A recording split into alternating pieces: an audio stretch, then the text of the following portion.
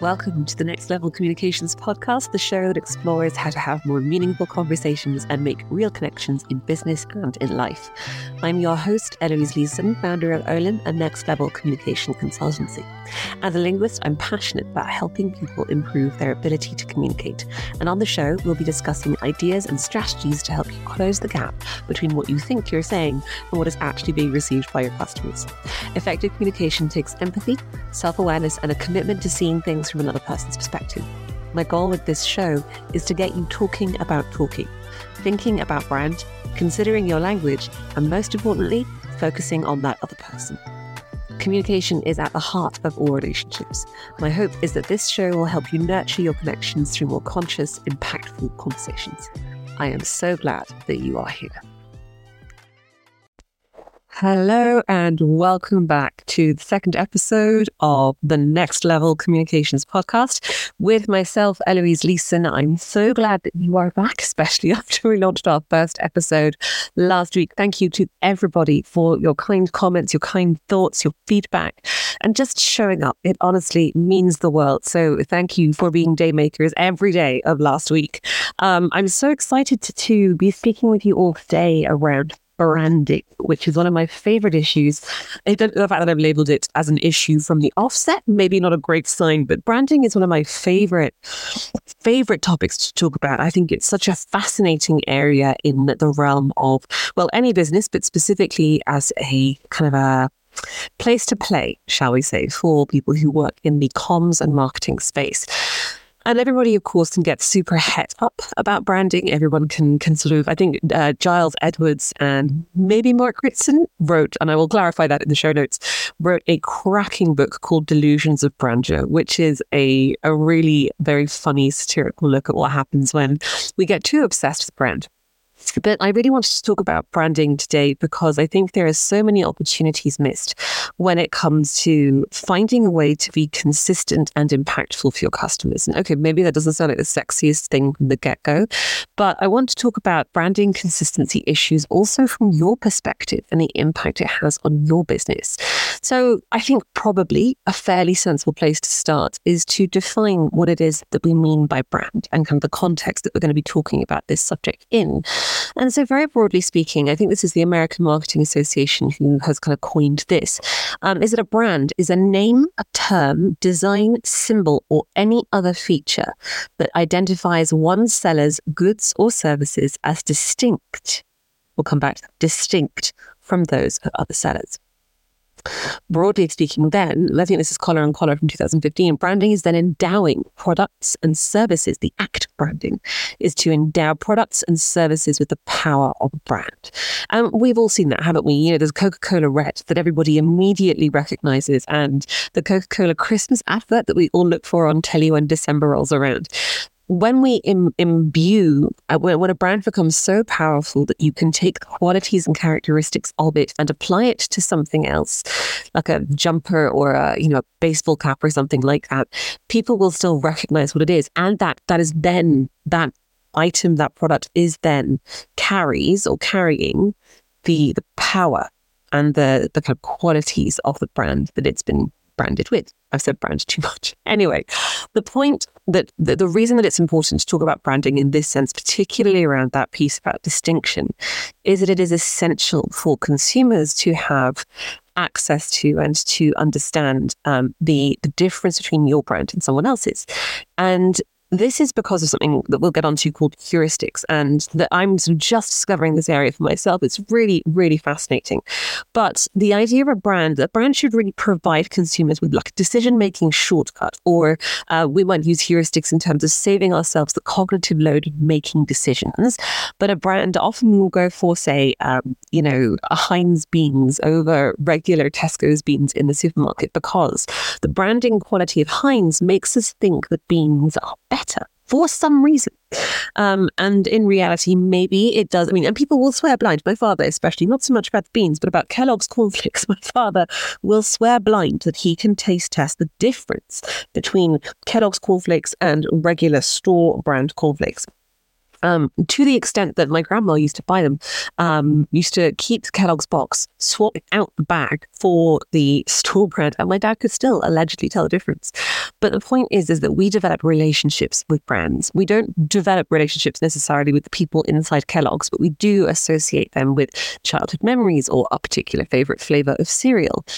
Brands, apart from helping consumers distinguish similar products, branding strategies also add to a company's reputation. So there's a huge piece in there around the reputation of a company resting and relying on consistency of brand.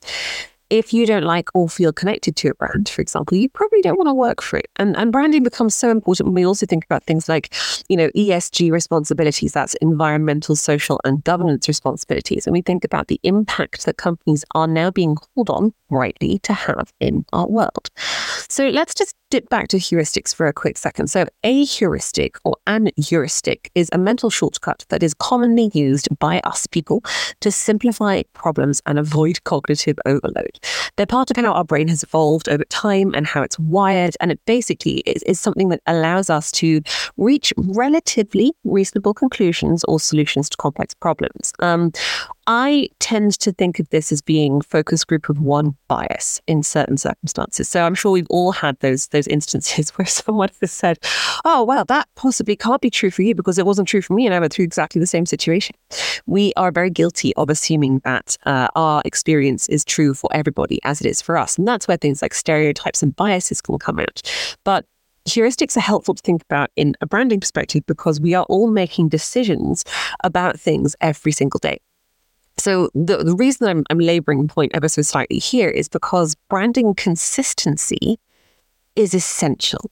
And one of the biggest issues that I see with my clients, or my clients come to me for support, or I work with larger organizations, is that brands have either, now bear with me on this one because it's a great metaphor.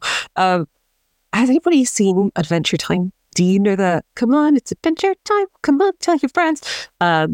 It's brilliant. If you haven't watched it, it's a fantastic Sunday morning hangover cartoon. Second of all, one of my favorite characters on Adventure Time is Lumpy Space Princess, who is a brand in and of her own right. But Lumpy Space Princess basically is sort of the opposite of what you think a princess would be. And the reason that I'm bringing her up now is because brands that are kind of inconsistent in my head, I call them Lumpy Space Princess brands, because the brand itself needs to be a consistent and coherent whole. It has to be an experience that resonates with the customer and doesn't create any cognitive dissonance between one experience and another. So your online presence, your website, your social media platform, the colors that you use, the way that you write, and we will get more into the semantic qualities of brand further down the line. But all of these things, all of these factors are so important in forging customer trust. So that's the reason that we have things like brand guidelines. Something like 85%, according to Lucid Press, 85% of organizations have reported that they did actually have brand guidelines. Now, those are probably, strictly speaking, design guidelines. They get extra points if some of those veer into tone of voice, but only 30% of those organizations say that those brand guidelines are enforced. And as a result, 77% of brands wind up with off-brand content. Why is this a problem? Well, the inability to provide a consistent brand experience makes it so much harder for you, first and foremost, to build brand recognition. And because you haven't created a sense of trust and consistency, it becomes that much more challenging to connect with customers. So we need to avoid Lumpy Space Princess brands, effectively, is what I'm saying here. And one of the issues that I see most often is that a business has so where does an accidental brand come from? A business has either developed an organic brand over time. Usually these are slightly smaller businesses or, solo entrepreneurs, people who started something from scratch and have kind of their voice has been the tone of voice of the business. And the business has now grown larger. There are more people inside the business. And quite naturally, there are varying degrees of difference in tone and in approach and in wording. And that can also be true for design and other visual elements. Or the brand has been created and there have been design guidelines organized and all the rest of it, but we didn't start with language. And that is one of the crucial issues that I see in terms of people feeling detached internally as in your employees, your colleagues, feeling detached from the overall brand of the business. Maybe they've been sent the design guidelines, but no one ever actually told them why they were important or helped to bring them in creating language that was meaningful for them, helping them to make meaning of what your brand was and to be proud of it. So as my dad likes to say, and very rightly, you can never get a second chance at a first impression. Inconsistent branding, as we said before, it's just confusing. It erodes trust, and it can reduce purchases, apparently, according to some statistics, by up to 30%. So ensuring that you have visual, verbal, and messaging, linguistic consistency is essential. So let's just have a think about some of the areas where this can be symptomatic. So if you're sitting there feeling a bit squirmy, it might be that some of these symptoms are helpful for you in saying, well, actually, do I have a branding issue? And one of the most common ones that I find that we'll speak to today is a website that is purposeless or is there because you think you need one, which you might do, but it's much better to know why you need one than to not realize what it is and then go about creating copy with a completely inconsistent purpose. So let's talk about websites. Let's talk about where these issues come from, or rather how they present themselves. So often accidental branding or inconsistent branding shows up by having no defined purpose for your website. Now, I'm sure I can say this and you'll all nod your head at some point, is that sometimes we get to websites that look more like online catalogs or encyclopedias than they are engagement tools. Users have to search extensively for the information that they're looking for. It's complete and total information overload. Or there's a lack of integration. That's the second one. So a website isn't aligned with marketing or business goals and culture. The focus on maybe a product rather than the actual features and benefits, the benefits of the product, have become a headline rather than actually making something, creating a headline that's of real interest to your customers. There's maybe no clarity of purpose. That's another one. So maybe the purpose isn't defined, but also maybe there's just a lack of clarity there as well. There's no obvious goal. Copy is dense. It's confusing. And this manifests as things like too much technical language, too much jargon, an inappropriately high reading level for the target audience, total lack of plain language use, or complete zero focus on second person pronouns, which is you. There's maybe an unclear value proposition or tone. There is no visible user problem being solved. If I'm shown up to your website, I'm either looking to be educated or entertained in some way, potentially. And the messaging there might just take too long to absorb. So a lot of the time, this is also because of complete failure to consider the user experience of your website. There are too many obstacles to conversion. And this is going to lead to problems like, I can't find your call to action, so I don't know where to interact with you. Your hyperlinks are broken, so I don't know where to go to get the information that I do need. And I have a very short consideration span because I am a consumer living in the modern world. And I'm not going to kick around on the website for fun if I can go somewhere else and find the information that I'm looking for, because my time is precious. And things like high bounce rates, spending minimal time on the website, complete loss of conversion, these are all additional symptoms of an inconsistent brand. And the reason that this is such a concern is because websites are often one of the first touch points of engagement that we have with a company. And the same is true of social media platforms as well. If I go from your LinkedIn to your website and I'm seeing a difference in messaging, I am either going to think that you're not legit, because also there are lots of scammers and hackers and sort of ne'er-do-well folk who lurk about on the internet. We all look for consistency in emails, whether we realize it or not. If I get an email from HMRC and it looks great, I'll always be checking the email sender to see if it's actually legit. Legitimacy of your brand is a crucial thing to think about in the modern world, especially in the digital world we live in now. So we need to think about the granular language issues. I will put in the show notes a link to a great story about how there was an email sent from St Andrews University to, or actually it's already been hacked by a Russian individual who was targeting someone in the university's, I think it was their counterterrorism master's unit. And they had sent out an email saying, I hope this finds you well, not knowing that the dean of the university had banned such phrases from emails in the past. And it was one of the things that they were able to flag to show that this was not an email that had come from a trusted source. And speaking of trusted sources, there's also a lot to be considered from a branding perspective about the fact that something like, I think I mentioned this in the first episode, I think around 89% of emails that go from a B2B business come from the business name itself, not from a person. Business is a human-to-human interaction. It needs to be human-focused in how it engages other people. And at the moment, we're not consistently communicating, or the people aren't empowered to communicate consistently.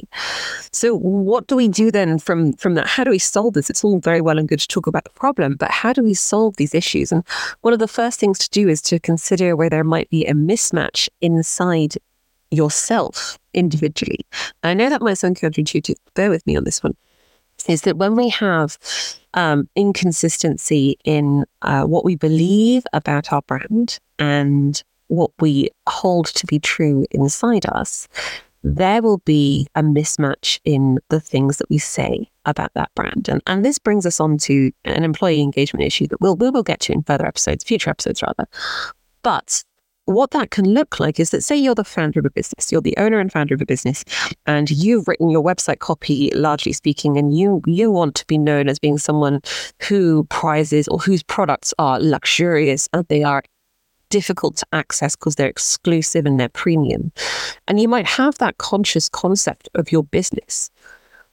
And non-consciously or subconsciously, you've written copy that when you look at it from a linguistic perspective, maybe 28% of the website words that you're using on your website actually indicate being mass market and affordable. Now, not that there's any moral value attached to either of those things, but the fact that there is a mismatch in your interpretation of your brand means that creating a very deliberate and meta-linguistic, which is to talk about how you talk about something. So you need to talk about how you talk about the business. You need to talk about how do we communicate this brand, not just how do we communicate it in terms of how we look and our tone of voice. What are the core values that we want to be sharing? And what do those values mean for us? Because I would imagine that my version of success is probably very different to yours. And we will get onto that in our workshop episode, which I think is episode 4. But the importance of thinking about how do I make these values meaningful? You can't just do it with a plain old tone of voice document. You've got to really get into the granularity of your language. What am I really believing about this business? How can I share my passion for what's going on as a marketer, as a communicator, an internal communications expert? How can I communicate what this brand really stands for? And how can I get everybody on side to do that? These are some of the really big questions that we need to be asking ourselves, because that is the only way that we can combat brand inconsistency, is to kind of cumulatively and collectively create meaning around what we stand for, and then agree on how we communicate that consistently. So just thinking about symptoms for this episode, and would really love to know if this has sparked any thoughts that you have. What branding do you see that's been done really, really well? What companies do you love who have absolutely nailed it with their branding?